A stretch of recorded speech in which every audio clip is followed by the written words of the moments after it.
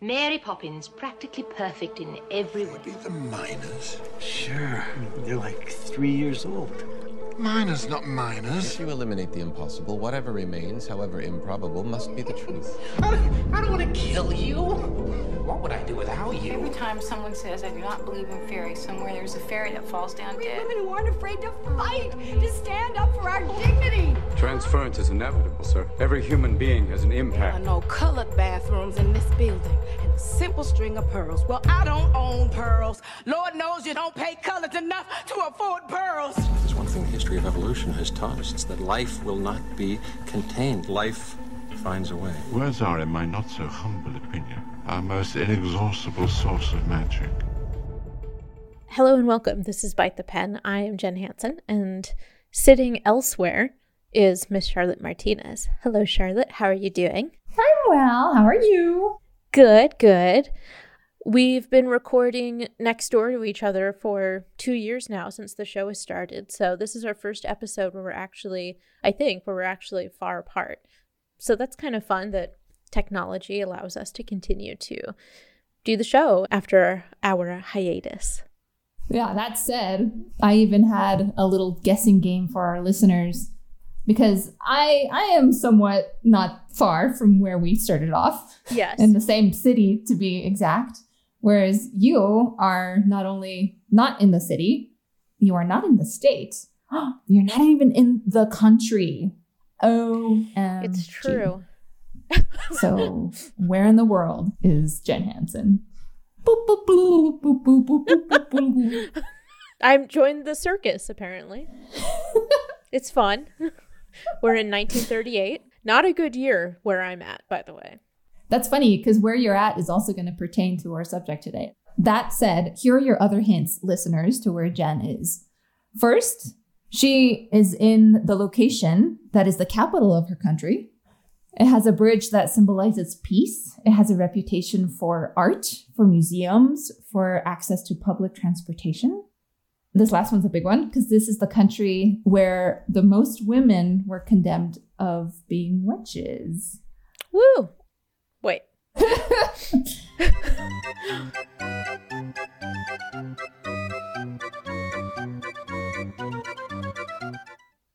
She is in Berlin, Germany, out of all places. Ooh, that was a great game. I would never have guessed where I was based on that because I don't know about a lot of places. So it's very interesting to be here in Europe during the war, especially being in Berlin. There's just a lot of craziness going on, and it's a really different experience, obviously, from America. But I like it. It's good. Berlin has had a huge influx of refugees from Ukraine. It's interesting. They get 10,000 people here every day. They get sent out throughout the country, basically dispersed throughout Germany and the other countries, I guess. And unfortunately, our skies in Santa Fe at the moment are a bit smoky. We're not bringing in tens of thousands of people, believe me, but there have been many evacuated in Las Vegas where the fire is blazing pretty strongly. Some of our family members as well.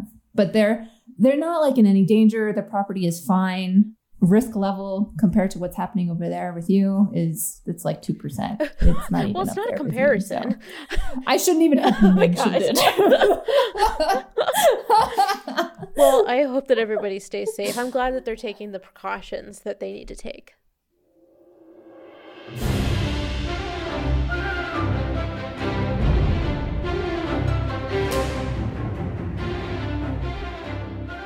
We thought before we break into this episode that we should take a hot minute to discuss our favorite film series to date, and that's Fantastic Beasts 3. I've seen it. You've seen it. Wow. Can we talk about it for a minute? Yeah. I want you to go first, though, because I don't know. I'm assuming our opinion is pretty equal, but, just in case, you should start. Yeah. It was better than the second one. I will give them that. My conclusion is this. If it was a standalone film, this movie would be the best of the three. If you look at it as part of the series, there's a lot of holes that they left. And that's because the second film created so many holes that it's impossible for the third film to fill, to make them all, make sense. So standalone, it felt like it actually lived up to the title. There were fantastic creatures in it, and those beasts and creatures actually had something to do with the plot. And they were really cool. There was a lot of really interesting hybrid magic, non-magic combinations of animals, which is so Harry Potter, but with animals. And I really appreciated that part of it. What did you think? I agree. That was my biggest pro for the movie. They brought back the Fantastic Beast. That's great. I still wouldn't agree that it's the best out of the three if it was just a standalone, because the characters are all over the place. No empathy for anybody. And I'm trying to fill in my head while I'm watching it what I know of the characters from the first two. And doing that while also trying to figure out the plot and all of these dropped threads. It's too much for me, but I think maybe a younger audience could follow and be fine with it. But I'm just such a sucker for character development. And if there's none of that, then I'm gone. And I won't remember a thing from that movie, honestly, except maybe the creatures, like you said, because they played a good part in the plot. I just wanted them to come back to their roots. Let's focus on 4 core characters. That's what we liked about the Harry Potter. We followed 3 kids the whole time. If you look at the covers of Harry Potter, it's always Harry, Ron, and Hermione. Yeah. It's like they marketed that. You can relate to these kids, right? Let's keep having them in the story. That's gone. Yeah. I don't understand why that particular thread was never brought back. Like, let's bring it back to the core 4? But maybe I'm the only one who thinks that. I mean, Tina wasn't even in this one until the very end. And I was like, why do you even have her in this? Like, why? She was gone the whole time. But I'm personally not a huge fan of Tina, as you know. So it wasn't a huge loss to me, but it was still like what you said, she is one of the original main characters of the movie. So why is she gone all of a sudden? And why are we focusing on Kama when his storyline is over? Like, that could have just been completely cut. I didn't understand that at all. They missed the ball on that. I think part of it, why I liked it so much, or not so much, but why I liked it more than the first one, was I liked the Fantastic Beasts more. I like the animals that they created in this one more. And honestly, I think that's a big part of it. Focusing on what they were advertising. Although the person I watched it with pointed out that it's still marketing wise and what they're trying to do with the franchise just to save money, I guess. I mean, at this point, I don't think they care all that much. But the Fantastic Beasts title is so tiny, whereas The Secrets of Dumbledore was blown up, just like The Crimes of Grindelwald was blown up. It's almost like they're trying to sweep under the rug that they tried the whole Fantastic Beasts thing. Yet in this third one, it's interesting how they played it into the plot, but the plot itself was so muddled everywhere that I mean, I like the concept. I really did like the concept of a worthiness, and like the politics was an interesting direction to go with, but even that didn't make sense. I'm like, okay, so we're allowing an animal to determine who leads, even though you just said we're going to vote on it. I'm just so confused the whole time. So confused. Definitely. The ending was so dumb. I was like, what? Is that it? Okay. That's not really how movements work, but okay. Cool. Like any politics work. It's like, well, he lost, so I guess we'll just dismantle the group, you know? It's not like in America this very thing happened and it just fueled the fire. No. They were all just like, well, he lost, so we'll just go home and go back to life. I don't know. It's so weird. It's like, I think I was bored in the first one a bit. And in this one, the imagery, the cinematography, it's all really beautiful. And it's too bad that the story isn't better, because I'm giving it some slack because of that, but it doesn't really deserve that. It's just better than the second one, so that's nice. There's still a huge disharmony between production value, which I would say is at its best. Like the whole time, I wanted to like it. The score, the actors, the costumes, the grandiose of everything was beautiful. But the whole time, I'm distracted by my utter confusion by it all. Because usually you build a home with foundations, and there is none. It's just all of the glamour of a pretty home that doesn't have walls. So I don't know what to do with that. Yeah. And I feel bad because it could have been great, like you said. Yeah. You see it and you want to see it, and I just can't, because story is my foundation, but I wouldn't stop kids from watching it. I'd be like, yeah, you should watch it. You'll be utterly confused, but you should watch it. If you figure it out, kiddo, let us know. I do think the best choice that they made was getting rid of Johnny Depp. Mads Mikkelsen, is that his name? Mikkels? Yeah. He is excellent. He actually, to me, has some power behind him, and he's not just a weirdo. He's like present and a good match for Dumbledore. So I really liked that choice. He's one of those actors that can do like a menacing villain if you really wanted to, but also like a really stoic good guy. A strong man, but not in the negative sense. Man, if you zoom in on his face, that's the moments where I want to believe that your story is complicated. I don't see it, but just that face makes me believe it. Yeah.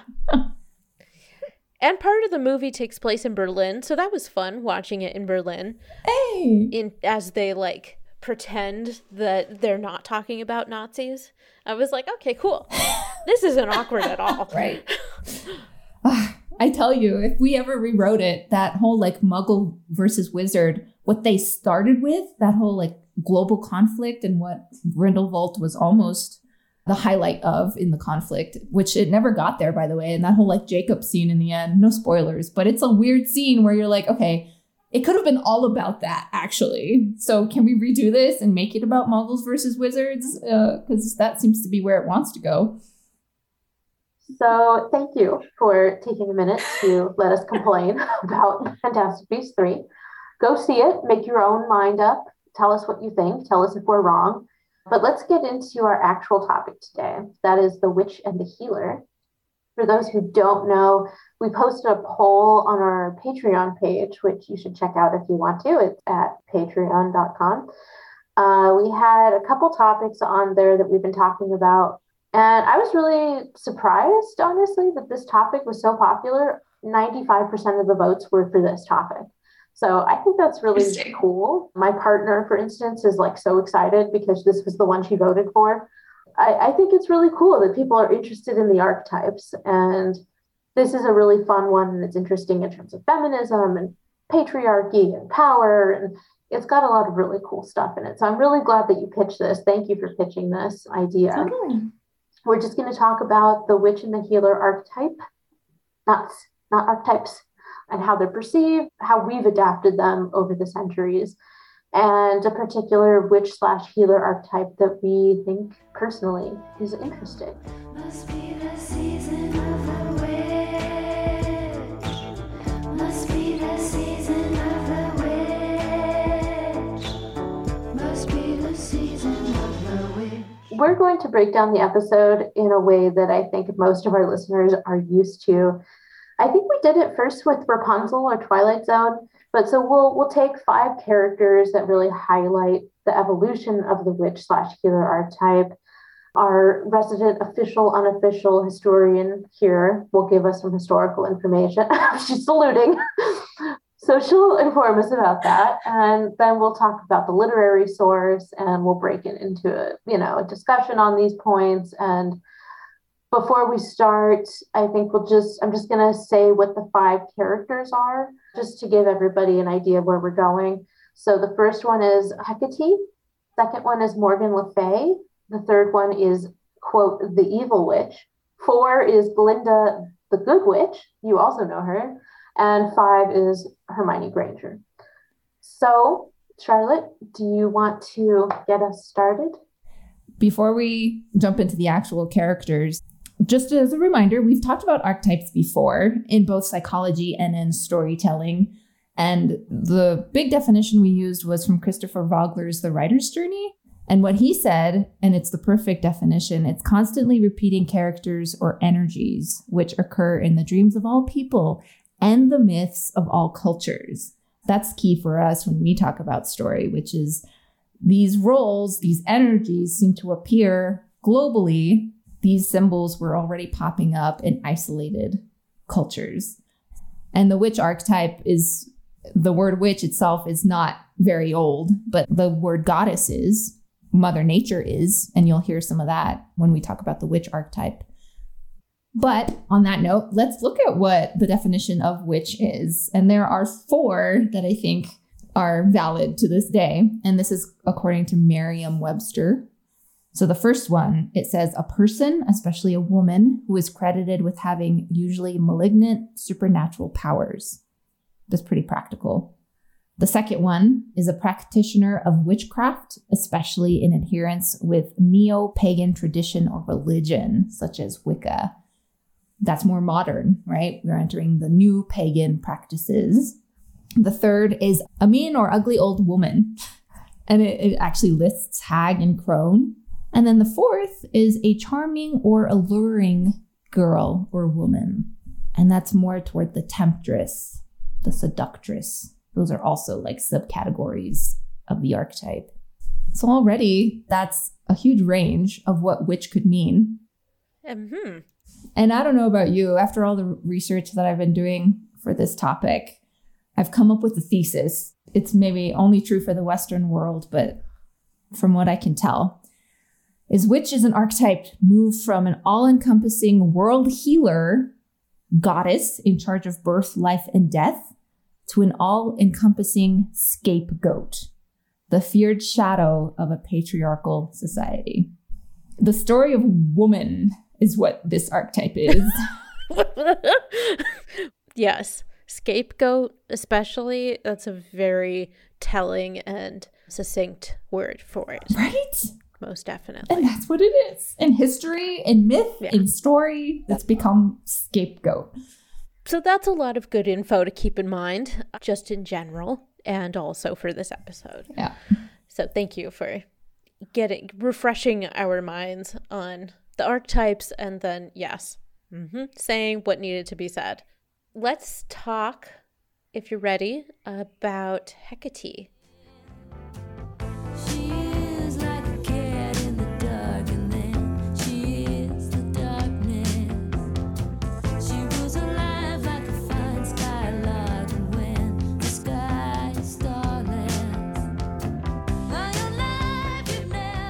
Our first character archetype. And people say it different ways. It could be Hecate, Hecate, Hecate. Okay. But I chose her as an example because I think personally, at least in the Western mythos, she's the first fictional character to be called a witch, to be transferred into that role. And even back then, witch was not, I mean, I don't know if witch was ever a positive thing. Witch usually started as the negative. Not now. Neo-pagans would proudly call themselves witches. Mm-hmm. But back then, you would say goddess, you would say sorceress, enchantress. Those were the positive terms. And Hecate was under that category of goddess. She's one of the Greek goddesses known to be both good and bad. And the World History Encyclopedia, this is their definition. She's associated with witchcraft, magic, the moon, doorways, and the creatures of the night like hellhounds and ghosts. Nice. Already she's an all-encompassing. Even back then, I think she was prayed to for various reasons. But in the Greek mythologies and the texts and temples and objects that they uncover about her are revered and worshipped. So accepted. I think even after the Greek civilization fell, I think the Romans even respected her and used her and prayed to her. So she was never out of the zeitgeist. She was always there as a role model for various things. But unfortunately, like we see with women in power, there was some darkness that began associating with her abilities. It went from goddess to witch pretty quickly. So that's who Hecate is. The source I shared with Jen was an excerpt from the Theogony, which is an epic poem by Hesiod. They date it around 730 BC. Oh, yeah, I remember that. It was a good year. Haven't you read that? Everybody's read the Theogony. It's like bedtime reading, okay? I feel like it's the equivalent of trying to read the passage in the Bible where everybody begets everybody. This person begot that person, and that person begot... It's a family tree is what it is. But I'm pretty sure it's tedious to read. Yeah, that's a great description for it. That should be on the back cover.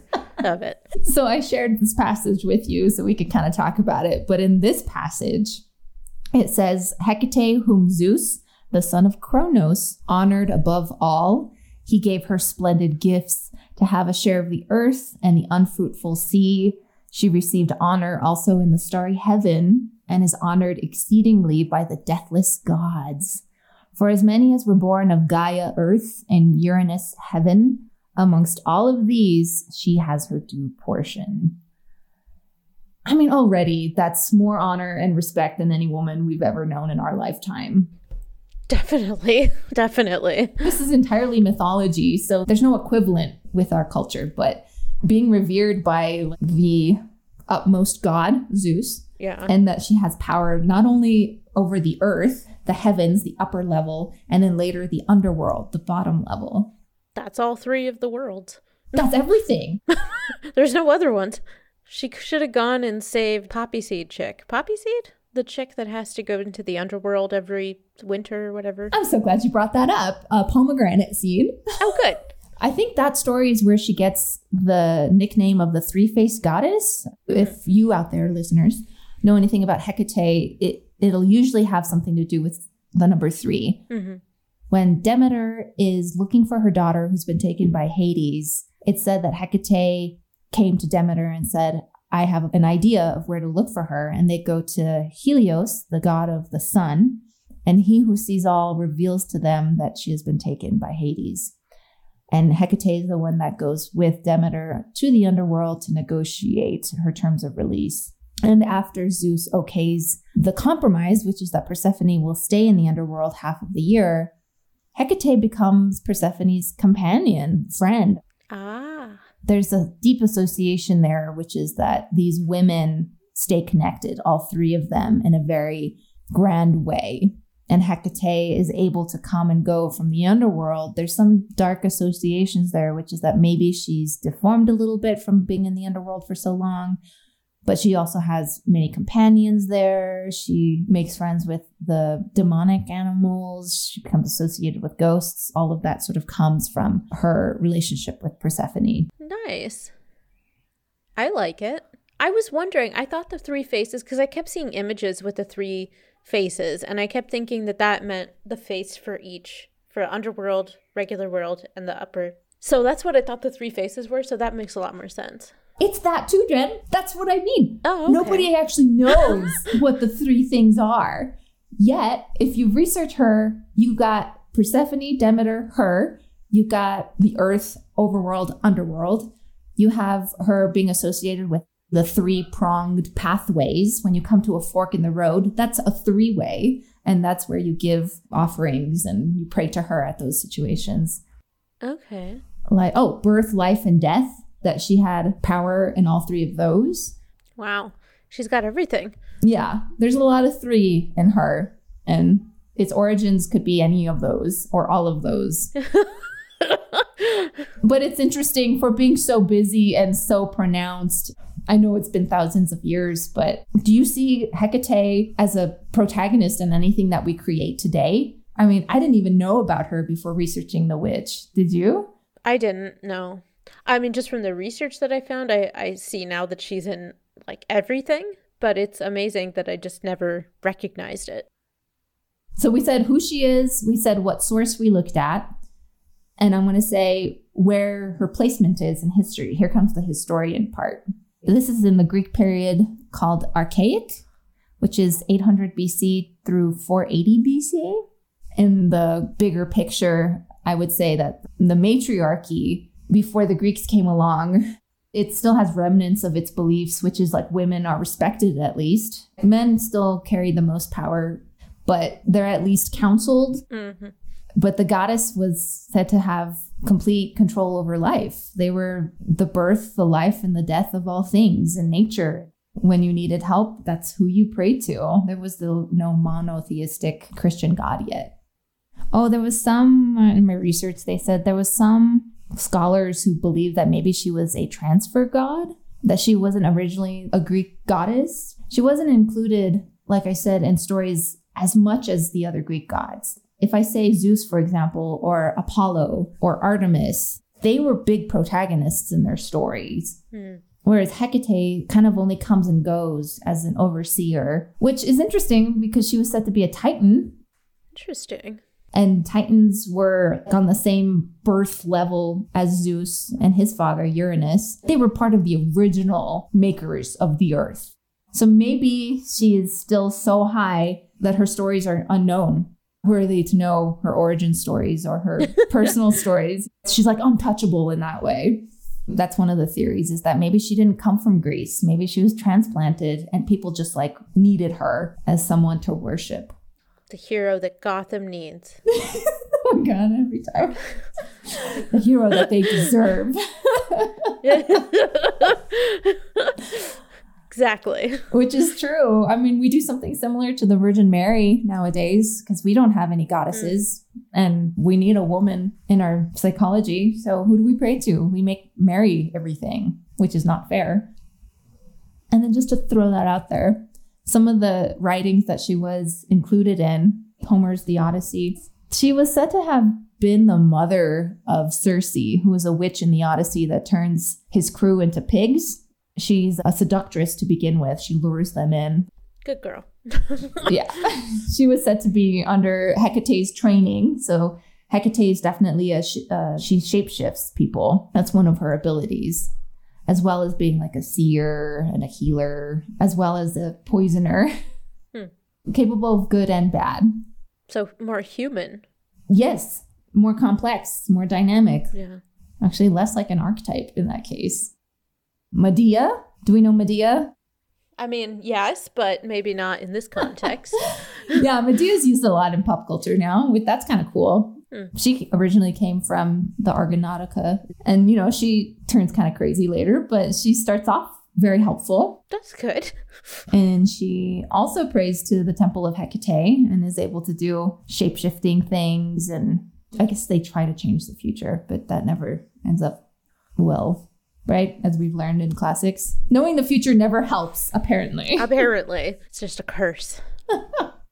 And the last big one is Shakespeare's Macbeth. If you read the play, she even comes into a scene randomly. And it's during the double toil and trouble scene. She actually comes in right after that. And her words are, "Oh, well done. I commend your pains, and everyone shall share ere the gains. And now about the cauldron sing, like elves and fairies in a ring." Nice. That's her one and only line. Interesting. And then Hecate is out. Mic drop, Hecate. You know, in Macbeth, there's 3 weird sisters who are said to resemble the 3 fates. Right. And that's what they're doing. They're predicting the future for Macbeth. So you have all of these sub-witches of hers already. And Medea and the Weird Sisters and Circe, they're already big roles. So if she's their overseer, she's like the first and mother witch. Nice. So that said, question is, where is she today? What's her character like today? I don't know. It's a great response. I don't see her in much. Do you? I don't know that I do either, but based on what I found, I mean, she is in everything. She makes appearances in the past, maybe not full things about her. In TV, movies, books. She's often used in worship. Even Buddhists and Hindus pray to her. And it's really incredible to me that she has like such a diverse audience. I don't know if that's the right word for that, or following. I mean, like I said, I haven't consciously been aware of seeing her, but there are pagans that are Hecatean witchcraft pagans. And it's, wow, okay, she's good. She's got her crew for sure. It's almost like that same respect that we see from the Hesiod's passage. You can pray to her and she's part of a very real religion, but she's not in media as much. And I wonder if that is a sign of respect. Not to say that we like throw Morgana away in all of our roles that we put her in, but it's almost like choking a rag doll with Morgana. And you're a fairy and you're a sorceress and you're a witch.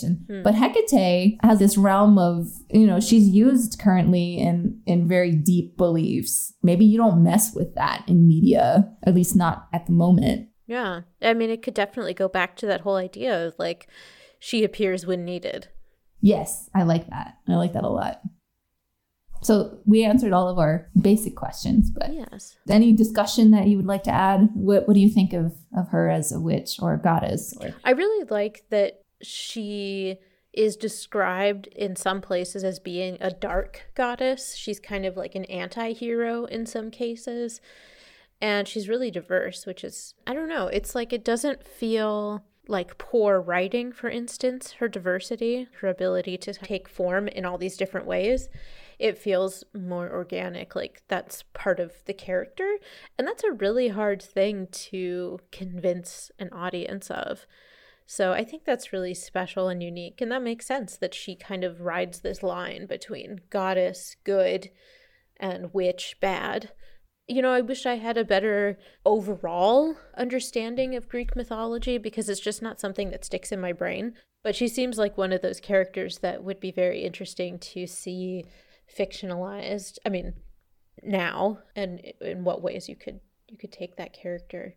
That it could be used for good. I very much respect her after all this research, and I respect that current religions actually use her in such deep ways. But this might be the perfect opportunity to have the non-believers, but just media consumers in general to know that she had that much influence. Because you're right, there's so many topics to choose from. I mean, threshold alone is such a fascinating topic.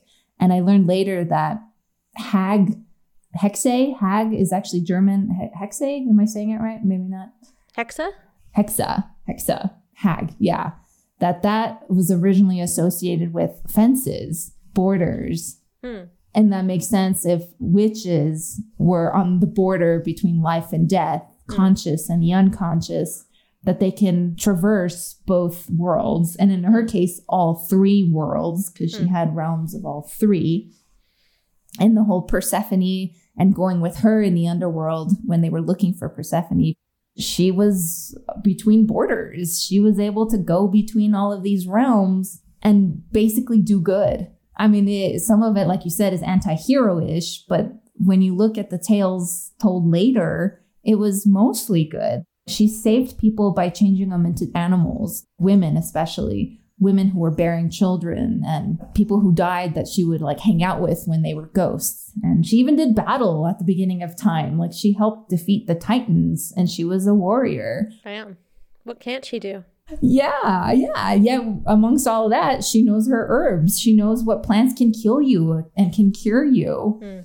And she teaches it to so many women. Her knowledge was just dispersed and she wanted that to happen. She wanted women to be entitled, which is why you have all these sub-witch characters. So I'm like, yeah, if that was the original witch, that's awesome. Let's look at that more and let's make some movies out of that. Yeah, there's a lot of really interesting places you could go with that.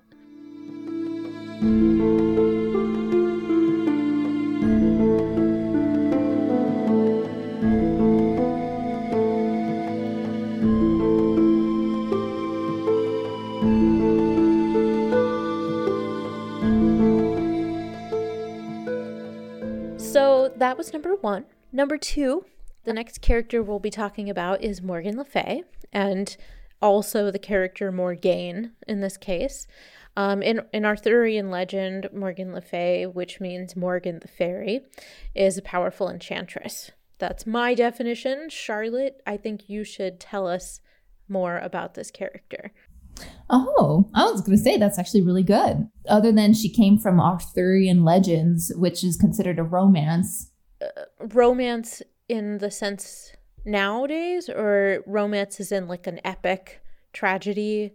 Good point. It is mainly epic tragedy. You know, if you think of Greek tragedy and Roman tragedy, legacies and legends, like King Arthur as a legend rather than a historic figure. She's in that realm of she will probably never die for that reason. And because she is romanticized, that she can be kind of turned so often by artists into what they need or want. Nice. Even when the legend began of Arthur, King Arthur and his Knights of the Round Table, she went through so many changes within a span of just a few hundred years. Wow.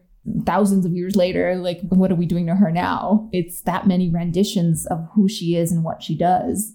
So keep that in mind. Well, and that's the original source, right? Do you want to tell us about that? Yes, sorry. Yeah, let me back up. So the very first Arthurian legend that she appears in is called Vita Merlini, written by Geoffrey Monmouth it's circa 1150. We're not quite sure. This is great. The way she's introduced, she's the ruler of Avalon, and Avalon is a fictional place. No, it's real. We real. believe in Or it. Is it? That's true. The followers of King Arthur and his predicted return is so fascinating in itself.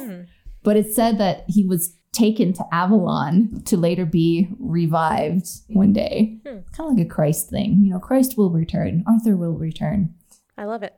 So in the very first passage where she's brought up, she is the ruler of Avalon, and she's part of 9 sisters, being the oldest of them and the most trained in crafts and healing and things like mathematics. And I mean, there's even a passage they brought up that says she taught mathematics to her sisters. Nice. And I'm like, wow, even that little detail, like, that's great. Yeah. And she's the ruler of this island.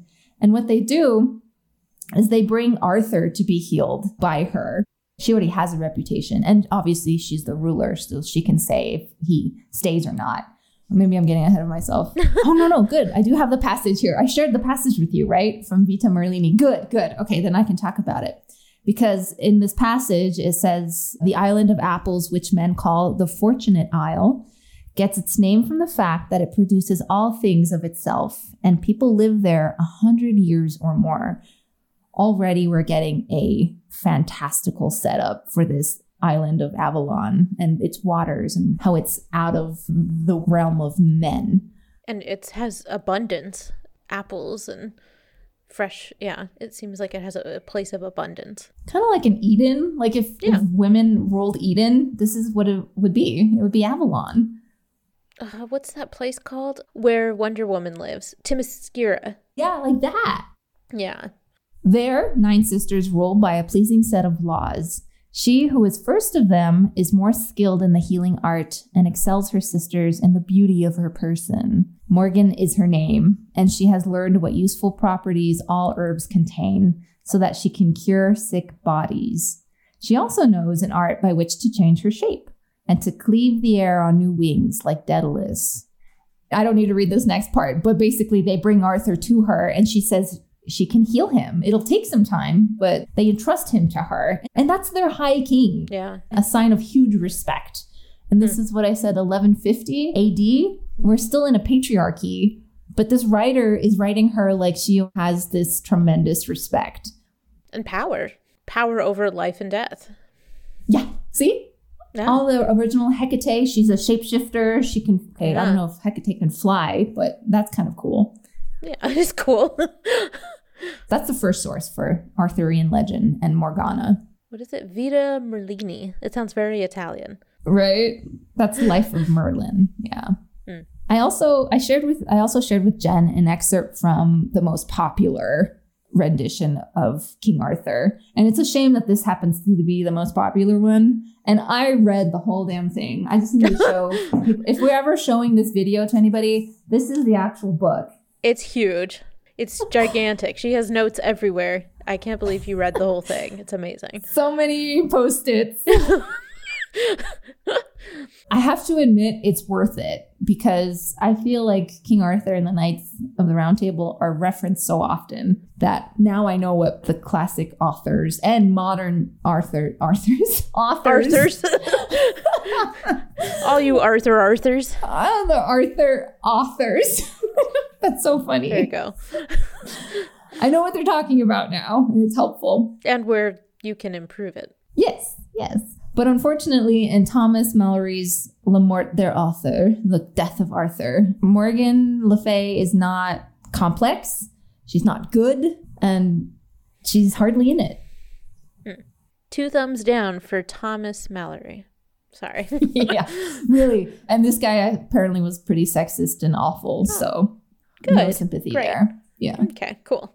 The one passage I shared with you, and this is all I'm going to read from it, The third sister, Morgan Le Fay, was put to school in a nunnery, and there she learned so much that she was a great clerk of necromancy. Great. That's it. Great. I'm so glad she became a clerk of necromancy. That's nice. I especially like the middle part. That was very exciting. School in a nunnery. And I'm so glad that she learned so much. That sounds like a junior high student talking about pretending that they went to like high school. And it's like, I learned so much. I learned so much. It's like, okay, great. Cool. And that was written 1485. So I don't know how many hundred years that is. 11, 14, 11, 12, 13, 14. So like 300, 400 years later. That's where Morgan Le Fay's at. That should tell us a lot.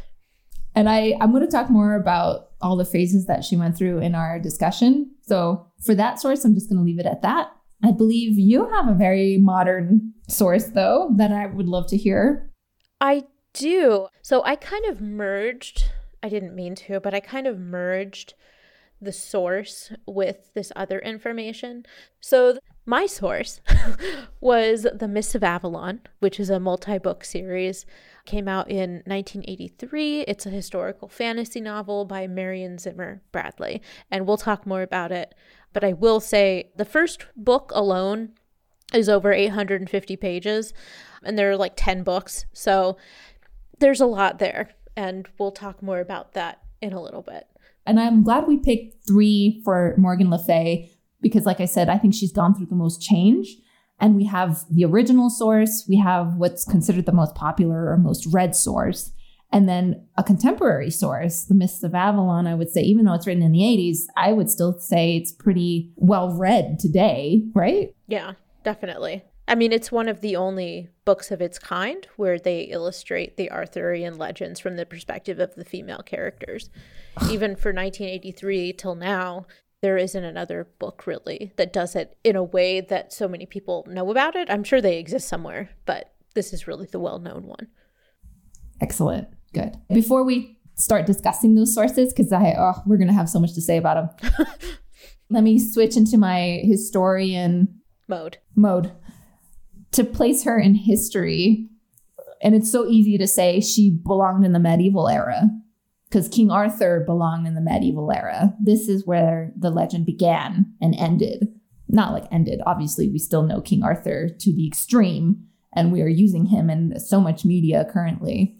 But where he was most revered as a legend, what I would say is in the medieval era, because they really needed something at that time. And the whole romanticism of the Knights of the Round Table was big. It's almost like the same romance that comes from the 12 Apostles in the Bible. That's how influential the names like Sir Gawain and Lancelot were and are, I would say. True. Very true. And obviously Morgan Le Fay is part of that. You say Morgan Le Fay and most people know that, or they would associate her with being Arthur's half-sister, for example. She's either his enemy, a family member, or the bad guy in most tales of Arthur. But there's a lot of debate about whether he existed or not. But if he did exist, it would be around 400 AD, which is when the Anglo-Saxons were starting to invade Britain. Because before that, it was like the Celtic origins, and then it was like the Romans who invaded, and then it became the Britain that we know. A lot of cultures coming in and out of this realm. Let's contain it for this discussion, saying that medieval era and where Arthur thrived the most with Morgan Le Fay was around 400 AD to, let's say, the 1400s. This was the beginning of Christianity. Everybody started converting at this time because there was such... Oh, yes, we have a question from the audience. Miss Hansen. I don't know if it's relevant, but in the stories, the Knights of the Round Table and the book that you were talking about, and because of the time, do they talk about the plague? Does the plague come into play? Not the Black Plague, right? Is that the main one that infected medieval era? Yeah. But they do talk about mass illnesses and people being lost to illness. Well, that makes sense. I mean, it was disgusting, so. Right. Makes sense. And then with so much war going on, people were dying for that too. Like there was just so much death. Okay. Thank you. Yeah, that's a good question because we might bring that up later too, like the plague and why women during the witch trials were said to be a big blame for that because they were the only medicine women that they had. But in this context, Christianity was starting to spread everywhere. So even the original healer or the original goddess, all of that was still there within what they would call the tribes, the natives, I would say, maybe of Britain. Those beliefs were there, but they were already being trumped. The one God and faith in priests was spread so often that the healer woman would probably be already called a witch. And they're trying to sweep them away. Yeah. Crazy. So it makes sense that Morgan of the Fairies is first a ruler and then called a fairy, because even then fairies of the Celtic beliefs were superstitious and scary, whereas before they would have been kind of a cool thing for the tribes to be around. I was going to say, and it would be a good omen. Yeah. I mean, it would be, especially if you consider like medicine women, like that's a good thing. That's having a healer in your tribe or village or whatever. And it's just amazing how quickly that can be turned over. I hate to keep bashing on Christianity, but let's say the historical acts of Christianity. It's very good at sweeping away all of that under the category of demonic. And even in villages and rural areas, that catches pretty quickly. Because if you can have everybody under one God and act one way, it's more convenient. It just is. Yeah. Thanks, Christians. Old Christians, not modern Christianity so much. I mean, I guess it's all connected, but like rough origins. Right. That we just lost a lot, and it's unfortunate. So the character today, how do we see her today? Everywhere. Great. I thought you might elaborate, but yes, period. What I ended up finding was that in both Marvel and DC Comics, there are versions of Morgan Le Fay. And they're both supervillains. They're considered supervillains. And one gives her black magic. I think that's Marvel gives her black magic. And the DC, I think it's DC, makes her a half fairy, half elven heritage that makes her immortal. And she occasionally tries to take over the world, as one does when they're a supervillain. Which I think is really interesting that even comic books have. I mean, I guess they do that a lot with Greek myths and things like that, but seems like such a unique character to pick for a comic book. But it seems like in modern iterations, in her case, she tends to be a villain. Stereotypically seductive, megalomaniac, power hungry, which I think is cool. I love it. But I understand the problem being that that's not really the point. I mean, the point is that she is powerful, but that doesn't mean that she's power hungry. And just as a sidebar, I was looking into the show Merlin, which is pretty popular. And sidebar, in the fan fiction world, Morgana and Gwen from Merlin have like a huge following. Like they're a huge presence online. So I just thought that was an interesting tidbit that there are instances of Morgana also being a lesbian. And I'm sure she's been taken under the wing of all different kinds of groups who are underrepresented. I agree that it's intriguing her being the like antagonistic powerful witch versus like a helpless witch. The entire time, in most renditions, she's very powerful. That's a good place to start. What I don't like is the flatness. Thomas Mallory was just so difficult to get through because all of his women were flat and nothing. They were just nothing. But when I started seeing things like Miss of Avalon, it's the same kind of character, but now you're on her side. It's from her perspective. Right. You want to talk more about Avalon then? Yeah. And then I do want to mention something about Merlin, but let's do Avalon first because that's intriguing. Okay. Let's see. Yeah, I mentioned this, but the Miss of Avalon illustrates the Arthurian legends from the perspective of female characters, which is so scandalous. How dare she? The book follows the main character, Morgane, who is Morgan Le Fay, and she's a priestess fighting to save her Celtic religion when Christianity begins to encroach and destroy the more peaceful and matriarchal pagan way of life. This book, the first one, is dense. It's dense times dense times dense. Charlotte here got me the whole entire book series, and I think I made it about 200 pages into the first one, and I needed a break. There's a lot covered in this book, and It honestly would be impossible to give a summary of even the first book without it being like an essay. So I'm not going to go too far into that. But I wanted to share a passage or two that I think are good examples of how Morgan Le Fay is adapted in her books. So this is the first quote. "Now in truth, I have come to be a wise woman, and a time may come when these things may need to be known. But in sober truth, I think it is the Christians who will tell the last tale. For ever the world of fairy drifts further from the world in which the Christ holds sway.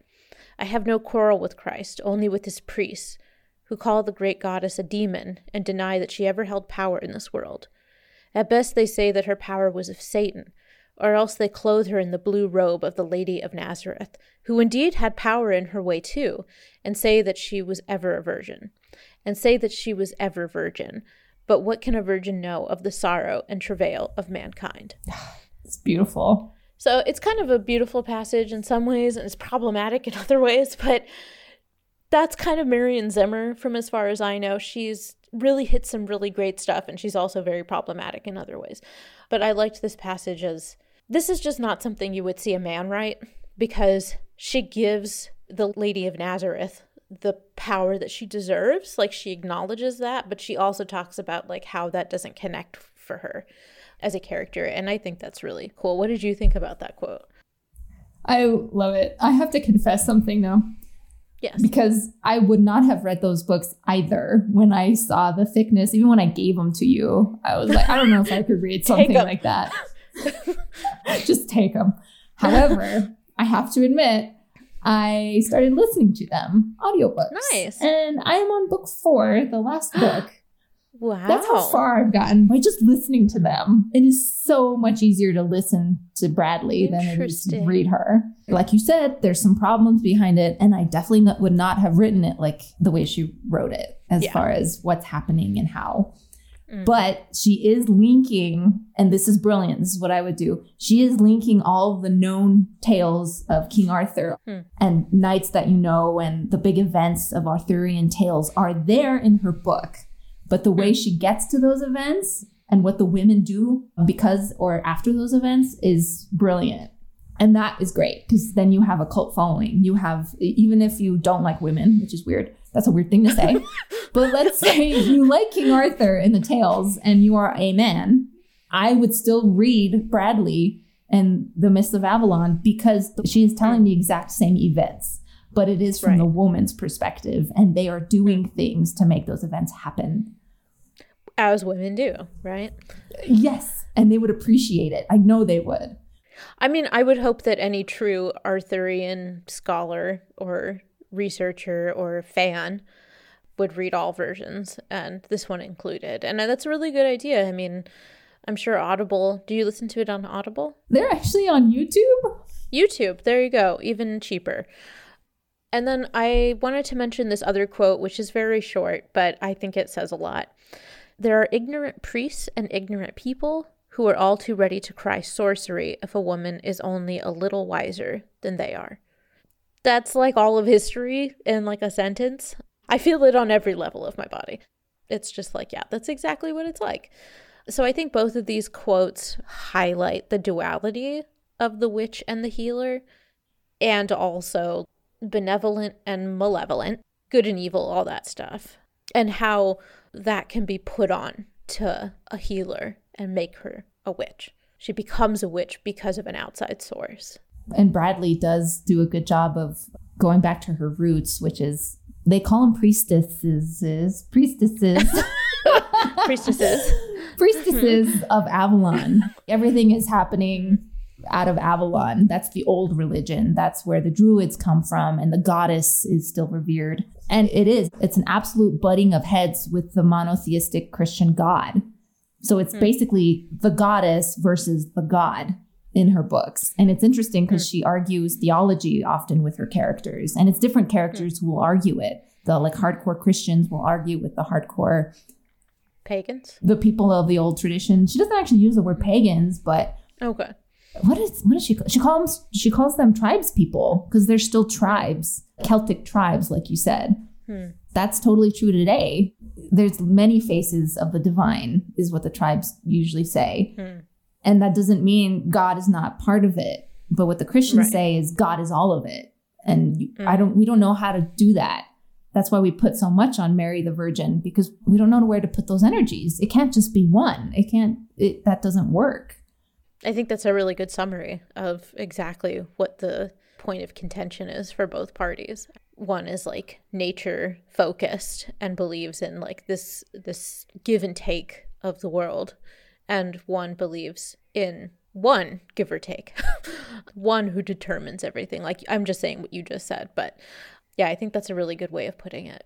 And all that's to say, Morgan Le Fay is just titled witch because at this point the Christians have taken hold and they wouldn't know how to call her a priestess or a goddess. It just wouldn't dawn on them. So by everybody, she's the witch or the fairy, which the fairy at this point has the negative connotations behind it.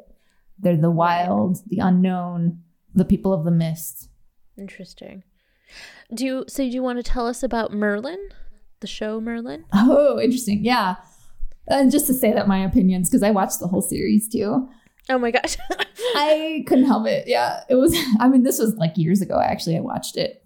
And it's good. I would recommend it. And it's family friendly. It's very dulled down. They don't talk about Christianity, which I think is a good idea on their part. And the way it starts is really interesting because Guinevere and Morgana, sorry, are amazing friends. They begin as like confidants. Nice. Excuse me. Confidants. And then the way they switch her character is so flat. It's just like all of a sudden she's evil and it doesn't work. And the way they end her tale is very Thomas Mallory. She had to be the enemy. She's still Arthur's half-sister, which they don't play enough with either, in my opinion. But it's just flat witch. Whereas Merlin is this great sorcerer. It's always Merlin's magic and Morgana's magic. The bad magic, the good magic. It's not very respectful to that old religion of the druids and of the fairies. Is Merlin a white guy? Yeah. Is he an old white guy? No. That was like a twist. Is he like a handsome young white guy? Yeah. Yeah, of course. He's pretty scrawny. Oh, okay. And he's very feminine in all his aspects. He's very feminine because Arthur's the big masculine dummy, which is not very accurate. Arthur was said to be a good king, but it's fun. It is fun. If that sounds like something you're interested in, go check out Merlin. We have no association with it, but there you go. You can also read Morgana Gwen fanfiction, if that's your thing. Enjoy. Yeah. Wait, do you have an exit statement by chance about Morgan Le Fay? Oh my God, Jen. I totally have an exit statement for Morgan Le Fay. I would love to hear your exit statement for Morgan Le Fay.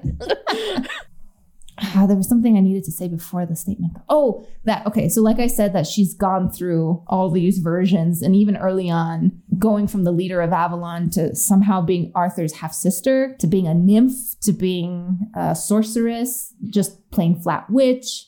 And then she was Guinevere's enemy and she seduced Lancelot at one point and she married the king of Urins and maybe was the mother to Mordred who kills King Arthur. She maybe was a student of Merlin. She was maybe a lover of Merlin. They just throw her around. That's why I called her a ragdoll.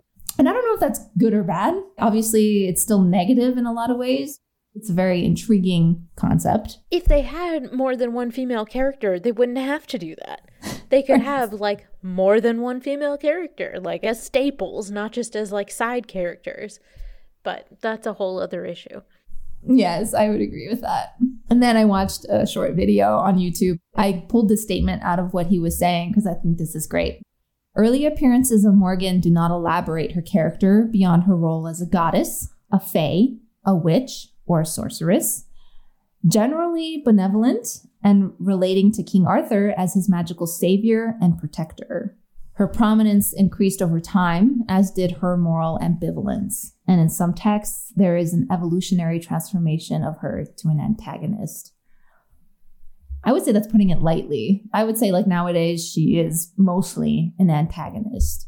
If we lived back then, I think there was quite a few of her versions where she was still the helper and ally to Arthur, the healer to Arthur.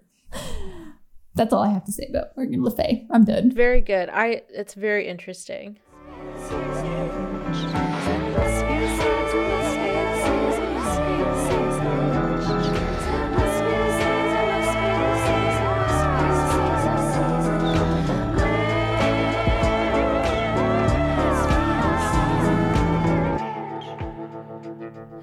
is a really fascinating topic. I'm really glad we're talking about this. We are going to split this up into 2 episodes because we have a lot to say about this, and it's a really interesting history. So this will be the end of part 1. Again, thank you to everyone who voted in the poll for this. It's a really interesting topic. I'm really glad we're doing an episode, 2 episodes on this. As usual, you can find us on Facebook and Twitter and on our website, bitethepen.com.